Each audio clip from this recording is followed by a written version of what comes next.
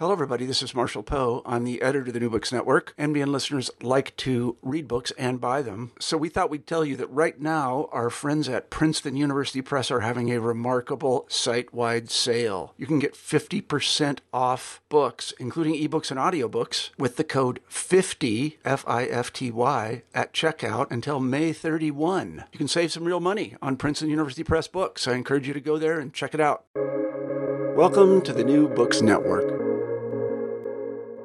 Welcome back to the New Books in Indian Religions podcast, a podcast channel here on the New Books Network. I'm your host, Dr. Raj Balkaran. More importantly, I have the pleasure today of speaking with Dr. Ralph H. Craig III, who's a lecturer at Dartmouth College on an exciting new publication, perhaps more far-reaching than the vast majority of the monographs we cover on the podcast, called, of course, Dancing in My Dreams, a spiritual biography of Tina Turner. Ralph, welcome to the podcast. Thank you for having me. Oh, the pleasure is all mine. Tell me, how did you end up writing a spiritual biography of Tina Turner? What's the story behind that? Yes, I never thought of doing this, though I've been watching Tina Turner's life and career for a long time. And I, like many others, I think, have always been very intrigued by her religious life, right? Her religious views, the fact that in every interview she brought up her religious life and that there are many figures like her, right, who are always kind of bringing up their religious affiliations and interviews, many figures of popular culture, I mean. So I was always very intrigued by that, but it never occurred to me to write about that until a colleague of mine's mentioned it on Twitter, and kind of as a joke, although he might not have been joking at all, but I took it as a joke. And then the series editor reached out to me and said, actually, that is a very interesting project. Would you be willing to submit a proposal and think through it? And then I thought, well, why not? You know, the advice I got when I went to grad school, just before I started, was say yes to everything and then work your behind off to be capable of all the things you said yes to. And I followed that advice. That's hilarious. So many. It's like it's like being an entrepreneur. You know, you say yes to all your clients, and then you figure out how to meet their needs after the fact. But yes, I do remember that grad school advice well, and I ended up saying yes to a bunch of things, and it worked out well. It seems to have worked out well for you as well.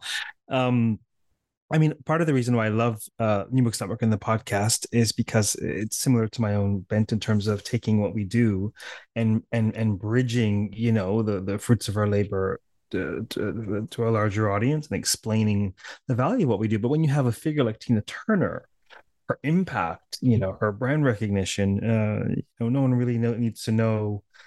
No one really needs an explanation on what or who the book is about in terms of a performer.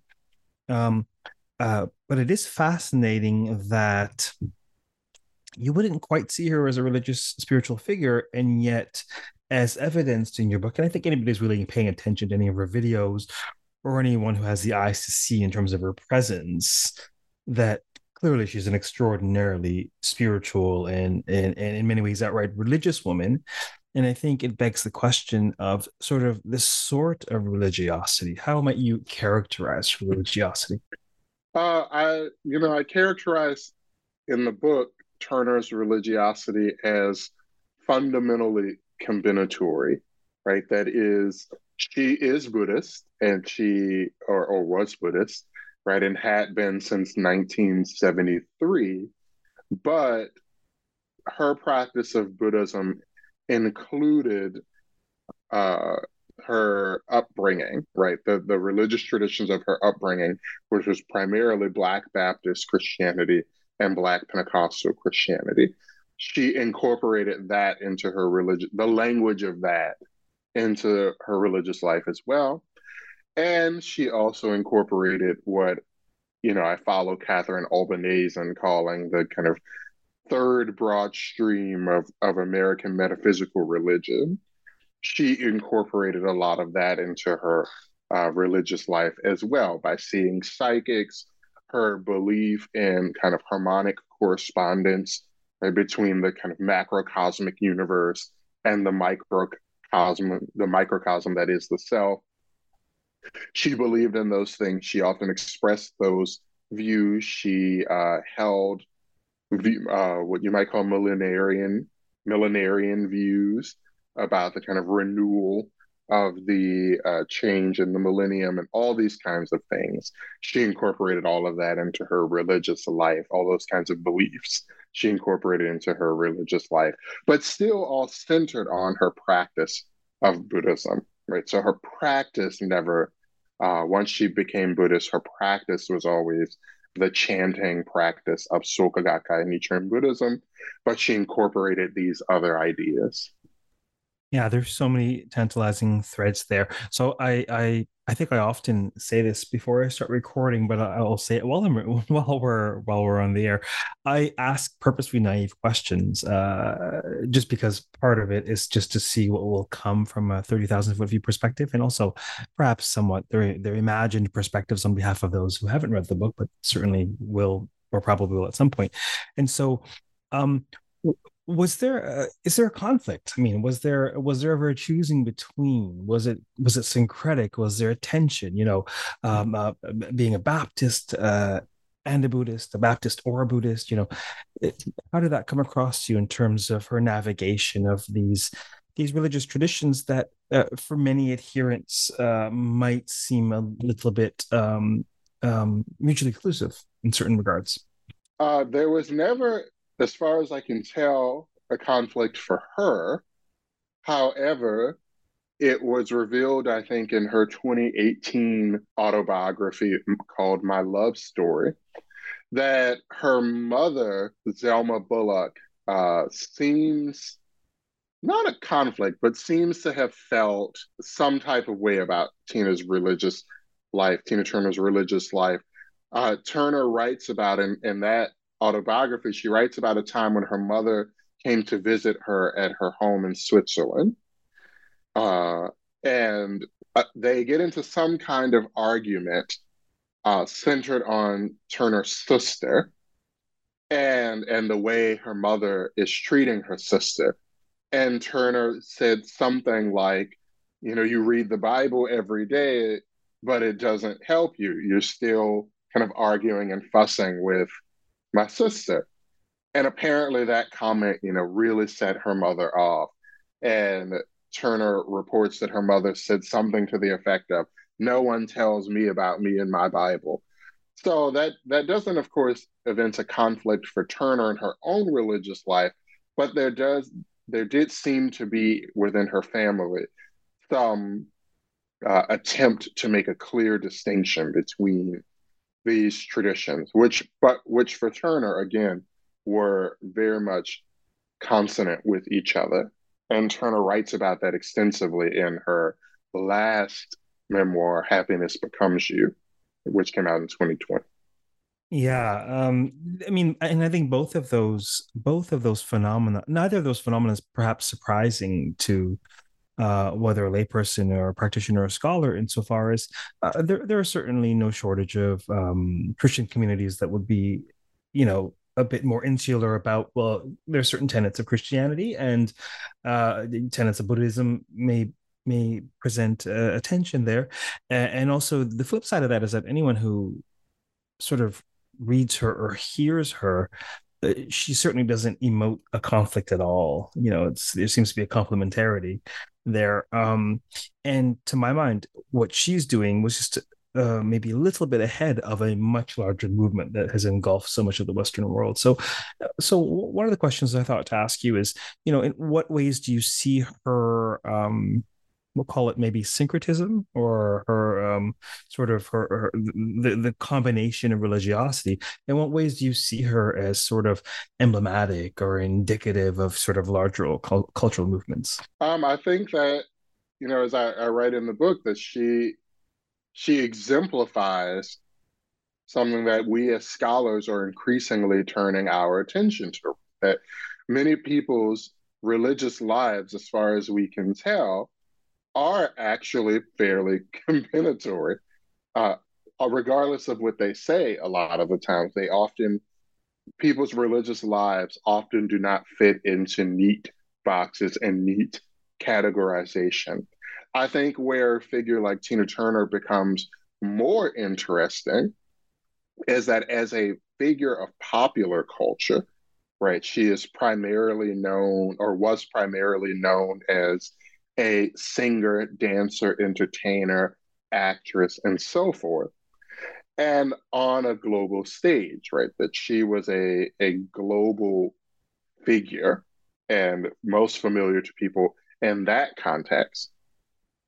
And so what becomes most interesting to me is that she was modeling that kind of spirituality and representing that kind of combinatory religiosity to a large audience who was learning from her, right? People who may not necessarily be reading books about Buddhism or Christianity, right? Who may not be reading um, going to churches or Buddhist centers, Buddhist temples, and so on and so forth.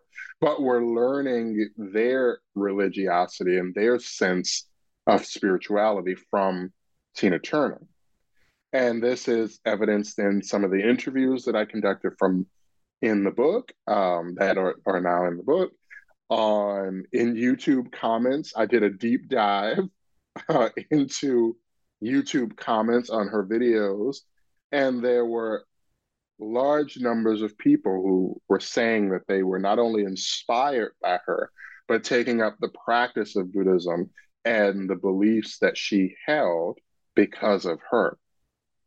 So I would argue that she exemplifies a trend in religion. Of course, that's what I argue in the book, but that becomes so interesting because she exemplifies it and then is demonstrating it on a large scale. And it reminded me as I was writing, I didn't write this in the book, but it reminded me of something that I once heard the Dalai Lama say, right? Which is, of course, a different tradition, right? Gelug Tibetan Buddhism. But the Dalai Lama once said about musicians and singers and performers and these kind of popular artists that their reach is far greater than the reach of a quote unquote religious figure like him, right? That millions of people are buying these records or seeing these performers live or watching movies and so on and so forth. So, what they say and do, what these popular artists, broadly understood, say and do, has a tremendous impact, uh, far greater than his own, he was saying. And I think that I think the Dalai Lama was being characteristically um, modest, but I think that there is some there is some validity to the fact that the scale that a figure like Tina Turner reaches, right? The scale of people that she reaches is quite vast. And we as scholars should then pay attention to what is happening religiously there. Yeah, I mean, fascinating. Certainly, she's a monumental influencer. And you think of, when you think of household names, right? Certainly, there are statespeople, people who rise to the top of society or their field on a certain sense. The odd world famous physicist, for example. But the vast majority of household names, really, what are they? They're those who entertain us. They're singers, they're performers. That's who people know, and that's who people connect with. And what's interesting about her status is that she's an artist, or none. She's a great artist and performer and entertainer, and yet she is as your book demonstrates, she's a profound spiritual influencer. And yet, to my mind, part of that power is that spirituality is not what she was selling as the end game. It was her process. It was sort of, she wasn't peddling spirituality, but she was peddling.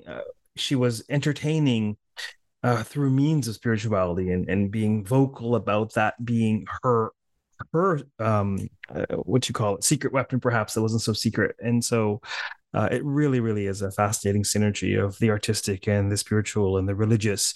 And it, she had very clear things to say about her beliefs and practices, but you don't get the sense that she's preaching, pun intended, if that makes sense. Well, until later, right? As I write in the book, when she kind of makes this formal turn to teaching and preaching. But you're absolutely right. For much of her career, she was quite conscious of this line between the product that she was selling, right? Her music, her shows, entertainment as she understood it, and her religious life, where religion for her was the power behind it all. But as you say, and thus a part of the process, an important part of the process, but not the product she was selling necessarily, um, until that changes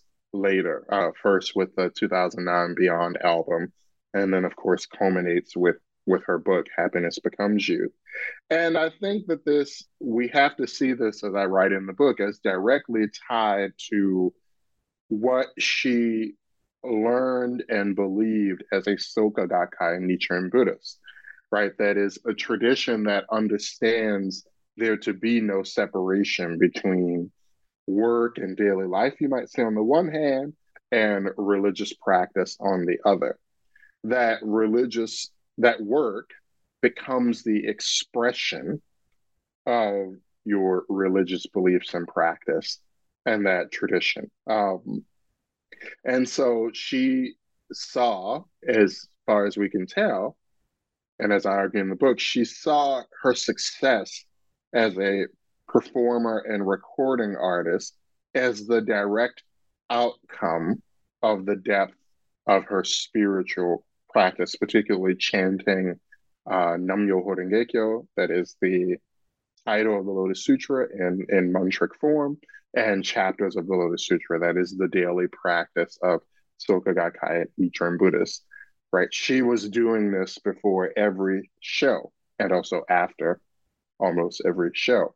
Right, so in a sense, her product is framed by her spiritual practice. Right, and I quote in the book her saying that she found that she could get through anything, even the pressures of a global tour, if she's chanted for 30 minutes twice a day, right? So basically an hour or more a day. Yeah, it's fascinating that she had such a staunch spiritual religious practice.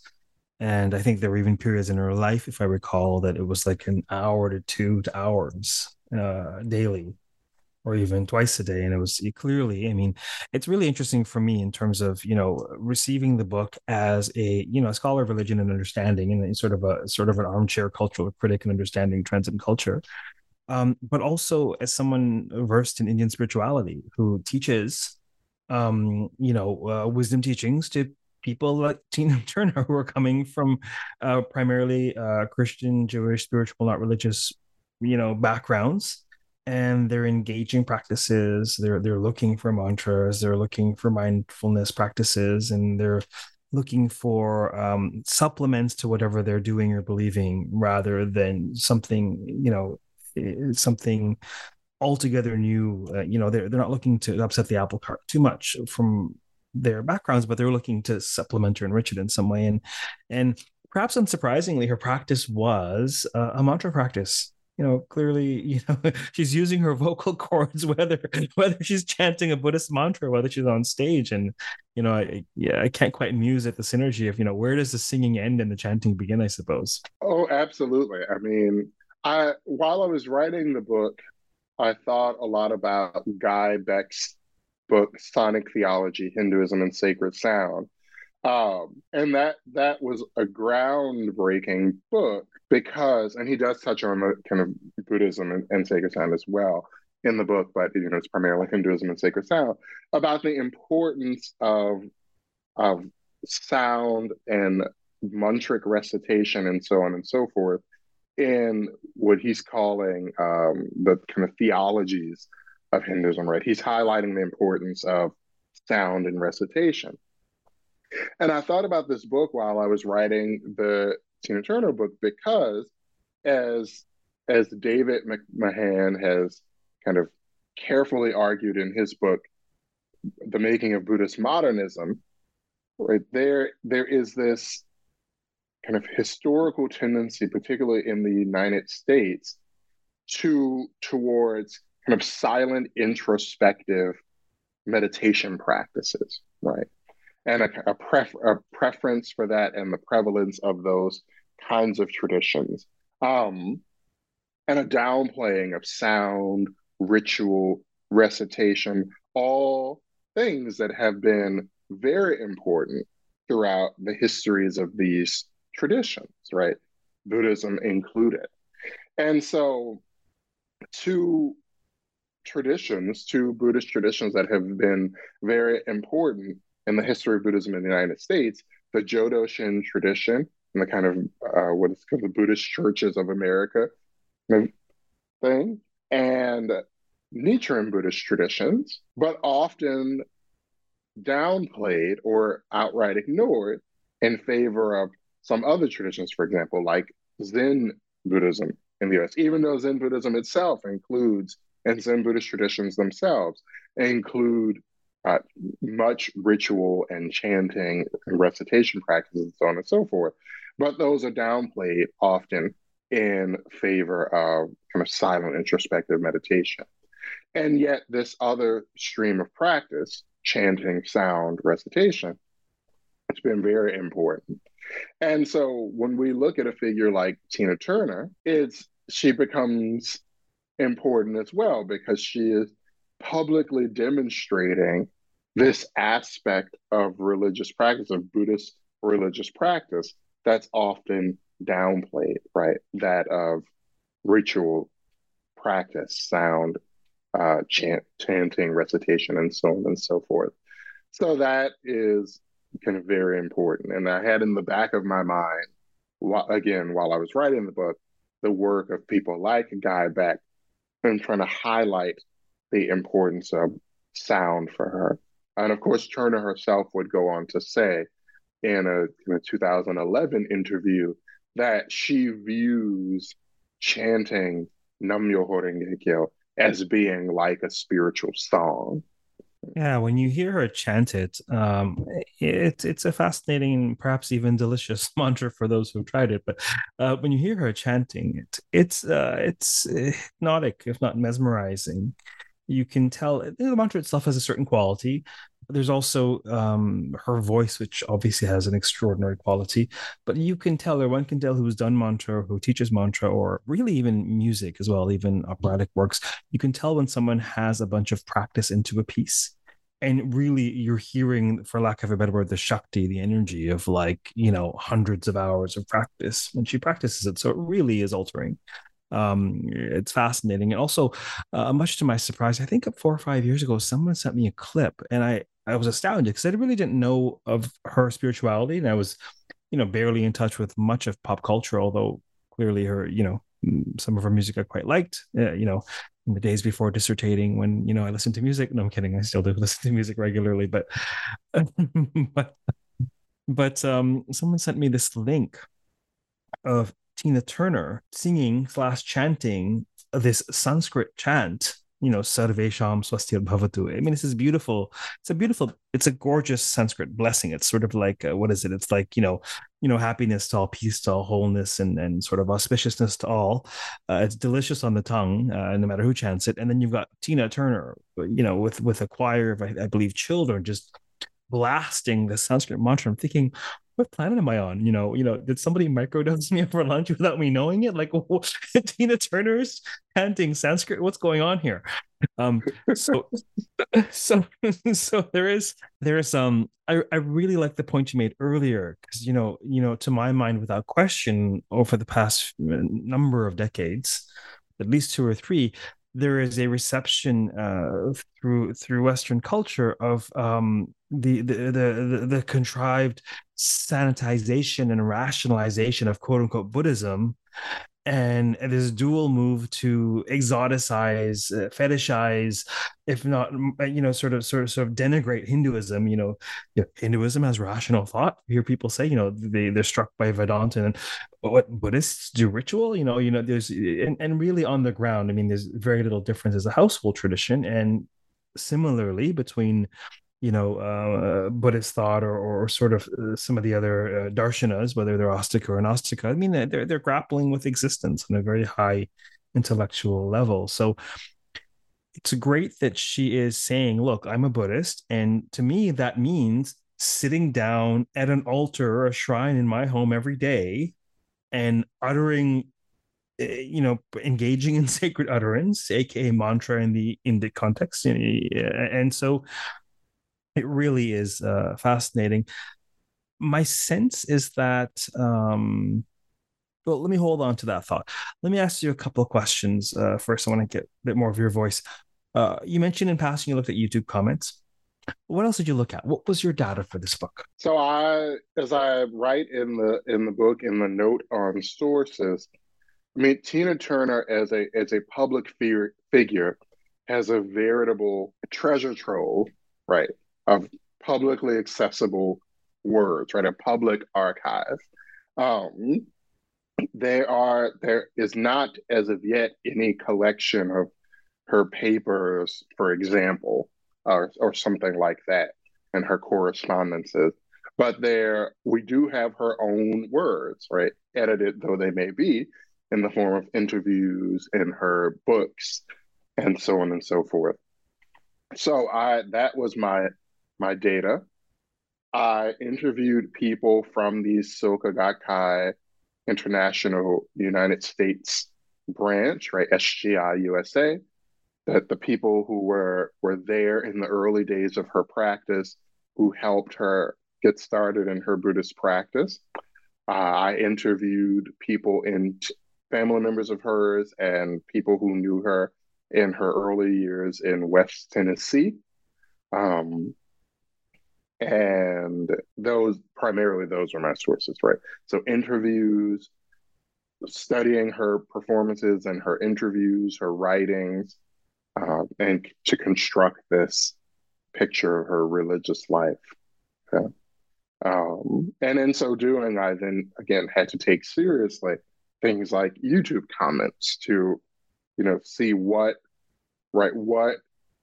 religious claims and arguments were actually being carried out in comments on videos, right? That is a huge kind of database as well. To what extent is your methodology innovative or typical, would you say? And maybe related, you could maybe riff on them and whatever. My questions are always generative, so it's always up to you how you want to respond. But maybe related is the idea of, what sort of intervention or contribution do you hope this book represents?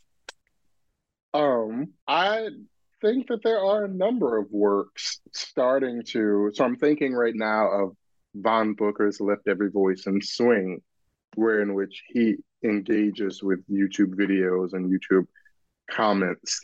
I think a number of scholars are starting to take this seriously. And of course, scholars who work in religion and popular culture, scholars like Catherine Lofton and people like her, scholars like her, I think are starting to take this kind of work seriously and looking into popular culture for its religious resources, right? As an intervention with the book, I'm trying to and I'm making the argument that we need to take seriously the intellectual and religious labors of Black artists, right? Particularly Black artists like Tina Turner. And as I have mentioned before in other contexts, with this would also include figures like Alice Coltrane and those like her who were figures of religious authority, even as they were, and especially as they were, popular artists and entertainers, singers, musicians. So my intervention in the book is to take seriously that popular dimension where religion is happening. Right. And to what extent would you say that it's particularly needed among Black artists as opposed to perhaps non-Black artists in general? Otherwise put, has the stance and then the sort of the content of the religiosity among non-Black artists been taken seriously? Or would you say it's sort of an overall fight to take pop culture as a serious sort of ground of religious studies? I think that you're right. I think that that is kind of more broadly pop culture, popular culture needs to be taken seriously as a site of religion. But then when we talk about Black artists like Tina Turner or like Alice Coltrane or someone like that, right? These are figures who are not a part of the so-called Black church, right? Where the locus of Black religiosity is often perceived to be the Black church as narrowly defined. And of course, there is no monolithic Black church. So that expression, the Black church, is a problem on many levels, right? Because saying the Black church implies that there is some kind of monolithic Black church, which there is not. And yet, on another level, then it is often perceived that African Americans are kind of fundamentally Christian, right? And that their religious lives is fundamentally tied to Christianity and African American Christianity. And in Tina Turner, that is, and in a figure like Tina Turner, that is not true, right? She, of course, does not forsake the language and some of the beliefs of her Black Christian upbringing.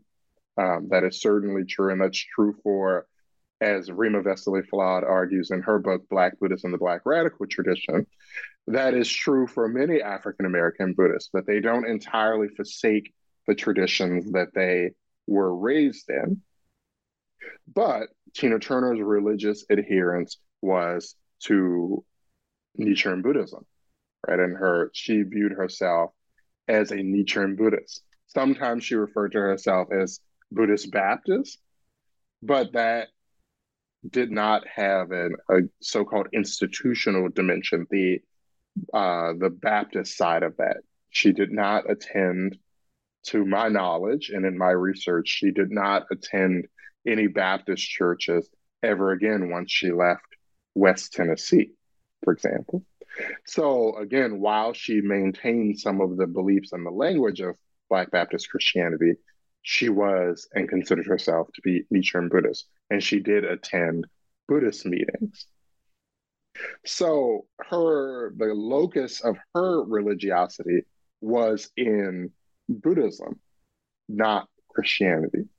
So when we're looking at her religious authority, we are seeing an instance of Black religious authority in another tradition, namely Buddhism, not the Black church, right? The so-called Black church. And so when we start paying attention to popular culture more broadly, we find many figures who are espousing religion and teaching religion. But then when we pay attention to Black artists in particular, we start to see examples of Black religious authority beyond the so-called Black church. And so my book is an intervention on that front as well. Fascinating. Thank you. So much of her teaching it's sort of teaching by example. And yet, as you say, there's a turn later in life, perhaps owing to a deeper understanding or adoption of Buddhist teachings, perhaps owing to the natural reflection that tends to accompany age. She made a turn to be more overt with sort of the religiosity not being the process, but also the product of her life's work. Could you talk a little bit more about that, please? Yes. So in the book, in particular in chapter 5, and then in chapter 6, I discuss Tina Turner's two wildest dreams, right?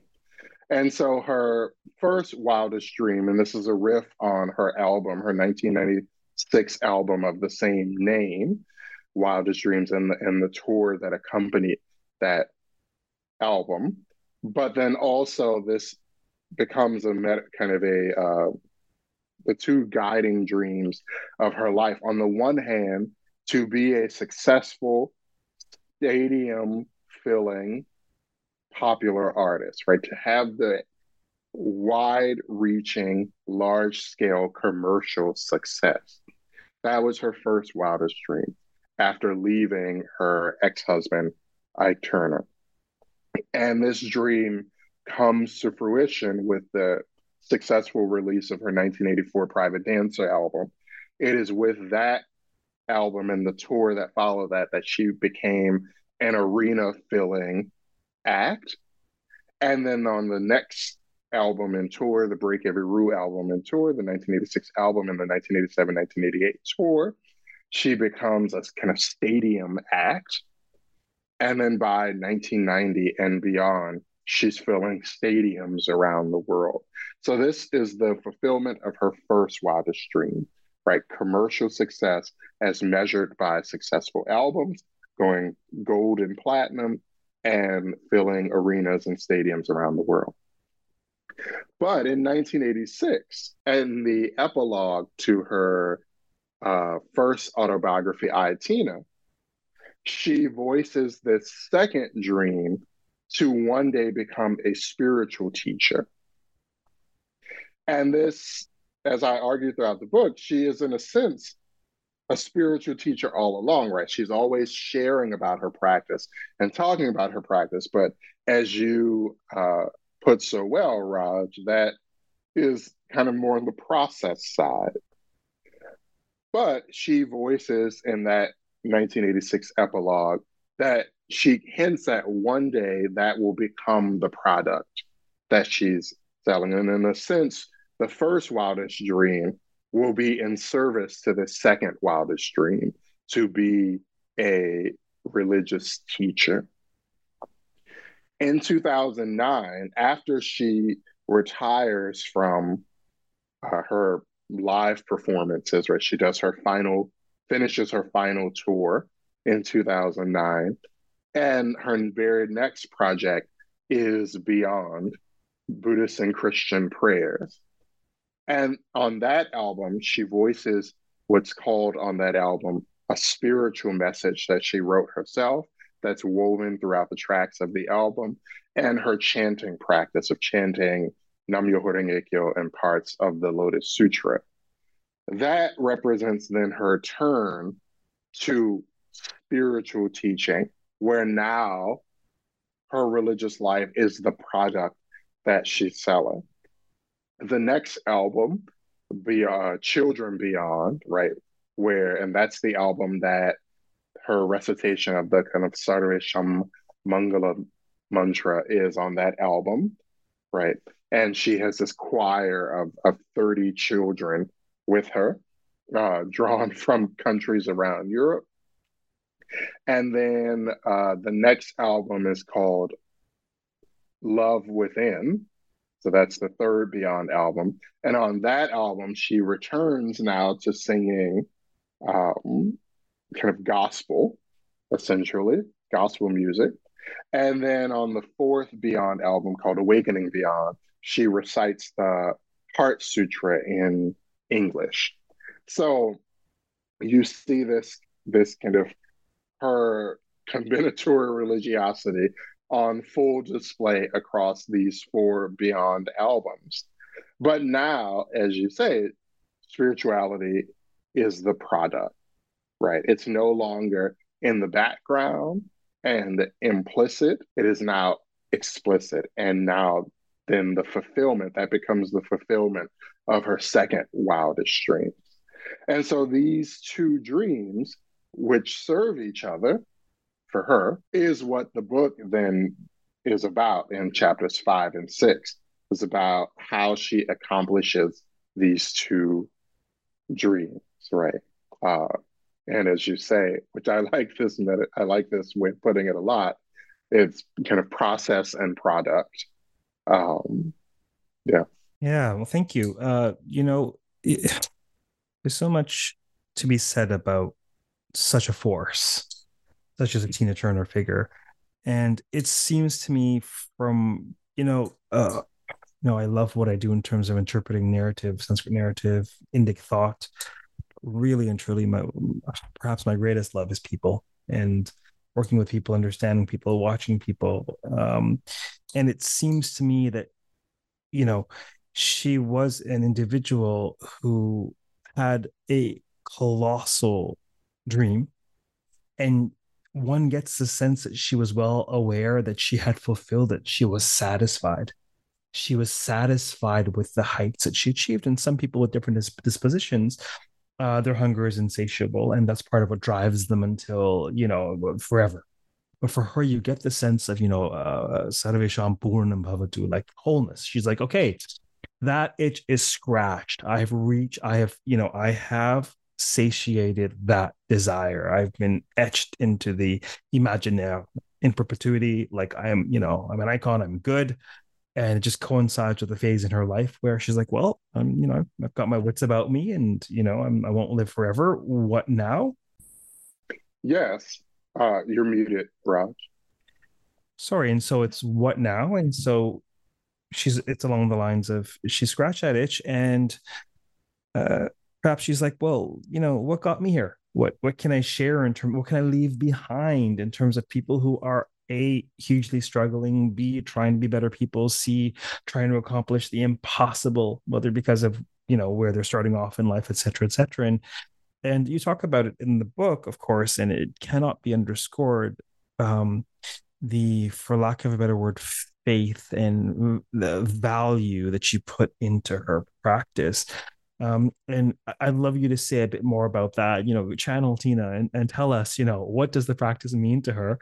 But just as a, just as a lead into that, there is this, there's no shortage of quotes, but here's a tiny little snippet from, I think it was a Harvard Business Review. Uh, she's asked, you've had so many ups and downs in your career and life. What have you learned? And I find it so fascinating. Like all Indic thought starts from Sarvam Dukam, like life is full of suffering. How do we address that? And she say, I used to be baffled about why I had endured so much abuse because I hadn't done anything to deserve it.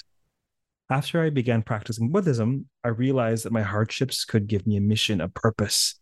I saw that by overcoming my obstacles, I could build indestructible happiness and inspire others to do the same. Then I could see everything that came my way, both the highs and the lows, as an opportunity for self improvement and for sparking hope in others.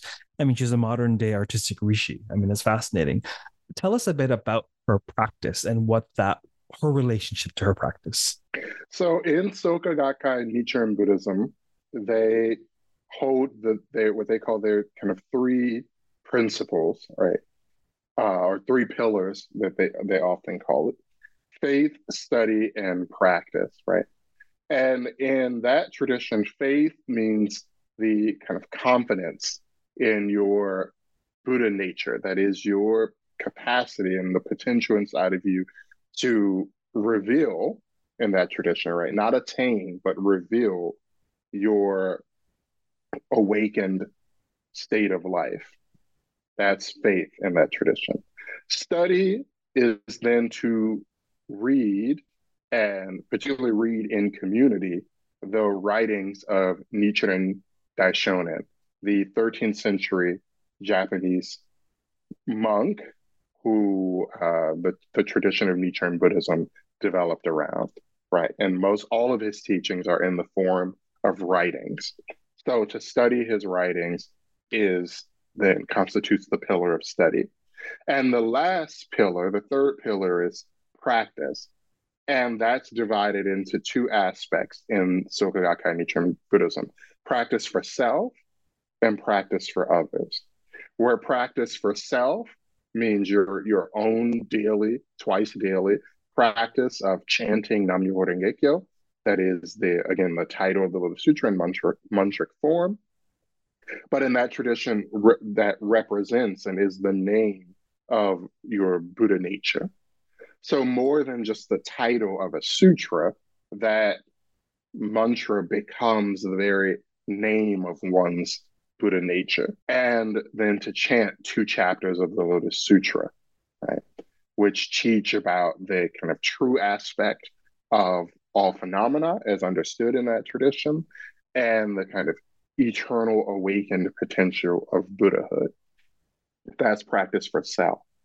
But practice for others means to share the practice with others and to share those teachings and those philosophies that will enable someone else to begin their own religious journey, right? That's called practice for others in that tradition. So these 3 pillars, faith, study, and practice, are adhered to by most Soka Gakkai Nichiren Buddhists, right? They see themselves as trying to deepen their faith, deepen their study, and deepen their practice. And so for Tina Turner, then, she, right, as she writes a lot about and talked a lot about her faith, right, and we've talked about that in this interview, she displays an impressive command of Nichiren Buddhist writings and doctrines and teachings, right? And always saw herself as a seeker, always trying to learn more. So that's the study. And then from the practice angle, we know that in the hardest periods of her life, she was chanting some 4 hours a day, right? 2 hours in the morning, 2 hours in the evening. And those I interviewed who practiced with her said that she was religious, if you will, about that she did not miss her twice daily practice. And then the practice for others, that's what she's talking about in that Harvard Business Review interview, and as I discussed in the book, that she was quite conscious of and quite intentional about trying to inspire other people in their practice and journeys. And this is true, I found in my research, of other figures in that tradition who were her friends, right? The late Wayne Shorter, who she was very close to in the early days of her Buddhist practice, and particularly his first wife, Anna Maria Shorter, and also Herbie Hancock, right? Jazz pianist who is, of course, still alive and was a close friend of Turner's. They were also quite intentional about trying to inspire others with the music they created, the performances they gave, and even the interviews they gave. This was an intentional act. And that falls under, in the Soka Gakkai Nichiren Buddhist tradition, that falls under that 3rd pillar of practice, and specifically practice for others. This was a significant part of her Buddhist practice.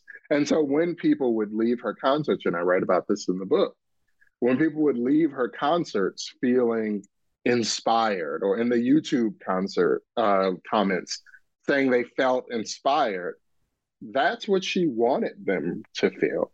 And she often spoke of, in interviews, receiving letters and fan mail at her home of people saying how much she inspired them.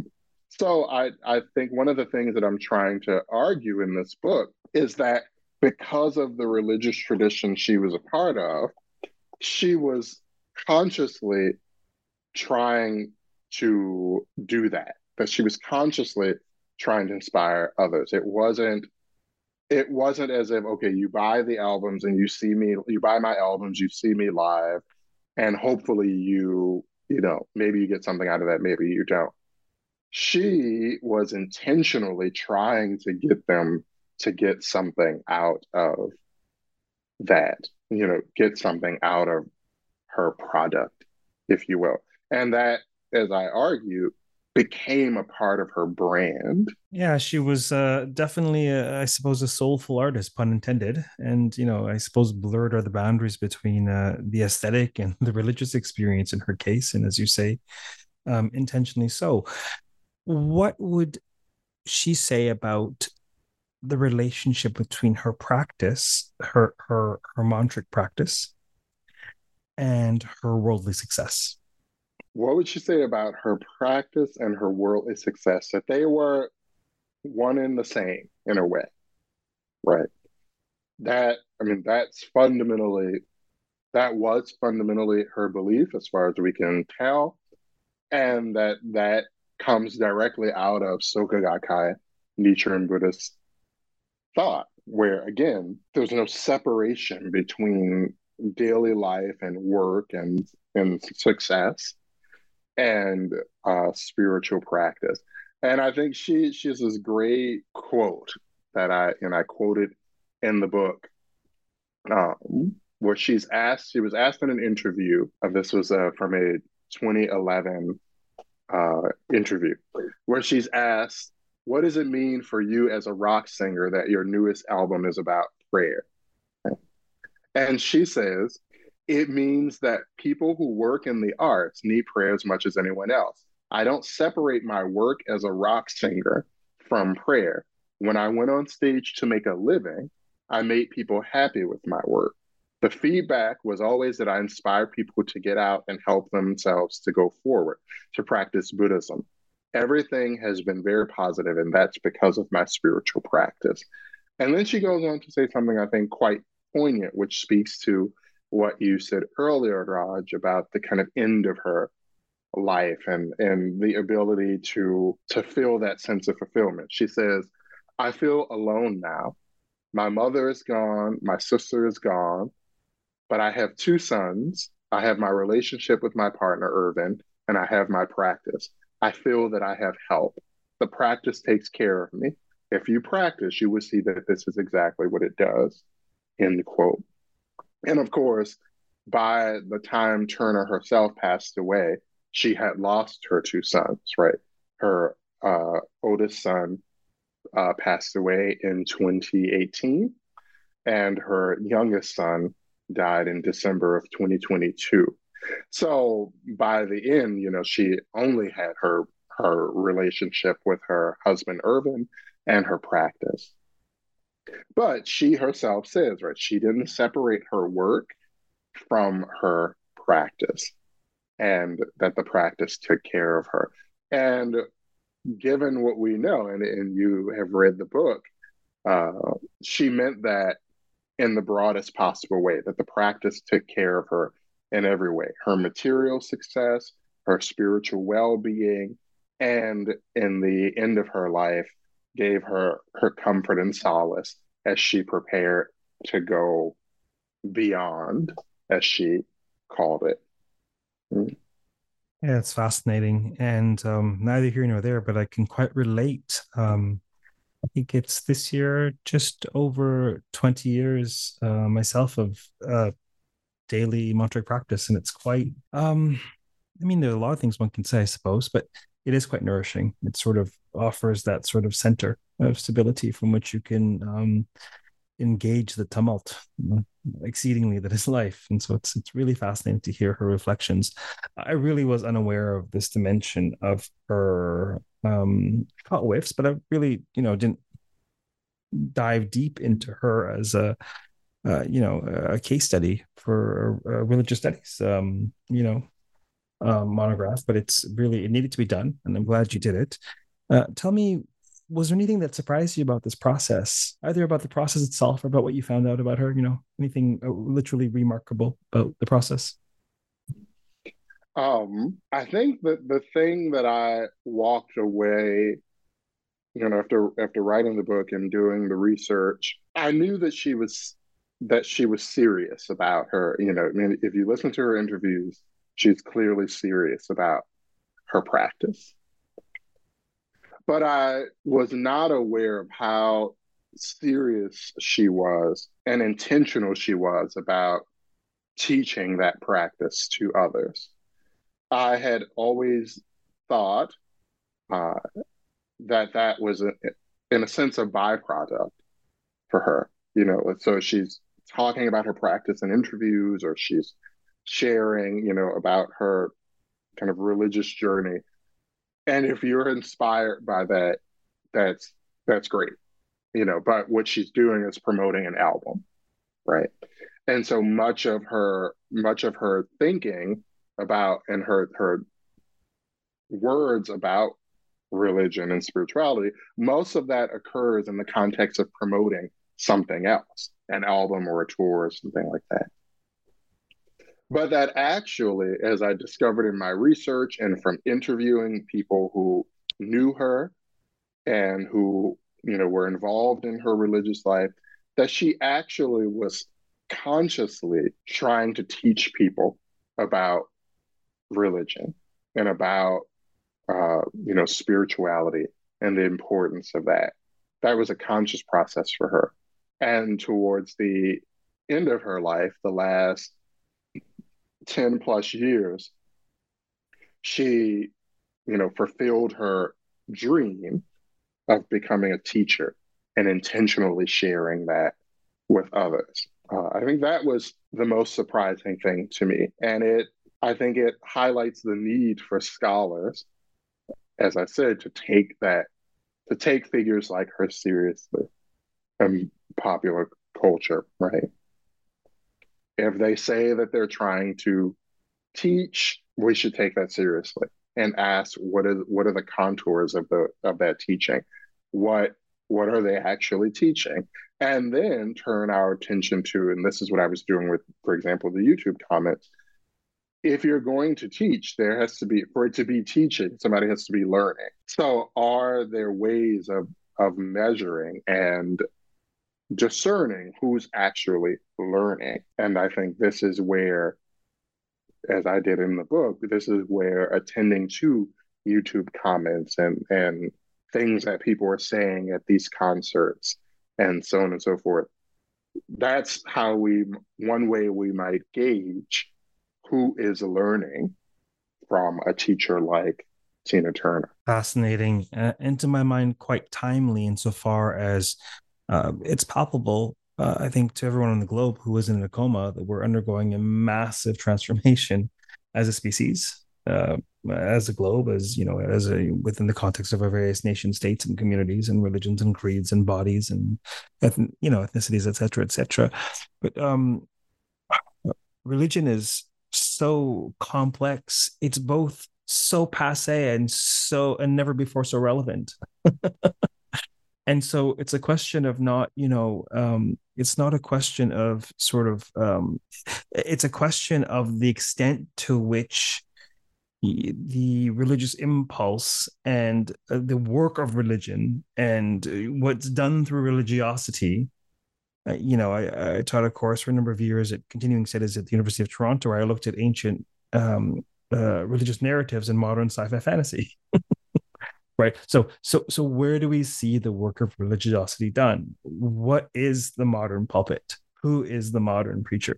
Is it an artist like Tina Turner who's doing it consciously to try and reach her audience? So that I think is a really important takeaway in terms of really the relevance and maybe even the survival of our guild, of our discipline, is really adapting to what quote unquote religion looks like in these times, which it's a moving target, right? So we really need to pay attention. Another idea that keeps coming back to me time and time again is this idea of sacred sound. This idea of the extent to which musicality can be used to really induce heightened states and people, emotional states, etc. And the extent to which ancient traditions have sort of codified and ritualized sound for also the altering of state. So I really find those two ideas fascinating. I want to thank you very much both for writing this book and appearing on the podcast today. You can feel free to comment or share anything you like before we close for today. Well, thank you for having me on here. And I 100% agree with you that religion is this moving target, and we have to, as scholars of religion, we need to be moving with the target, right? We need to be attending to where that target is going. And the importance of sacred sound, I think, is there needs to be more. I want to see more works like Guy Beck's Sonic Theology. I want to see more works that take seriously the role of sound in spiritual practice. There is a great prevalence of studies about silence, like silent introspective meditation, silent contemplation, kind of individual silent contemplation. But there is also this dimension of community and sound. And I 100% am there with you, obviously, with this book and with my own work. So I thank you very much for having me. It was my pleasure. So thanks again for appearing. For those listening, of course, we have been speaking with Dr. Ralph Craig III on Dancing in My Dreams, a spiritual biography of Tina Turner. Until next time, keep listening, keep thinking, keep reading, and keep contemplating perhaps both the power of sound and what religion looks like in this day and age. Take care.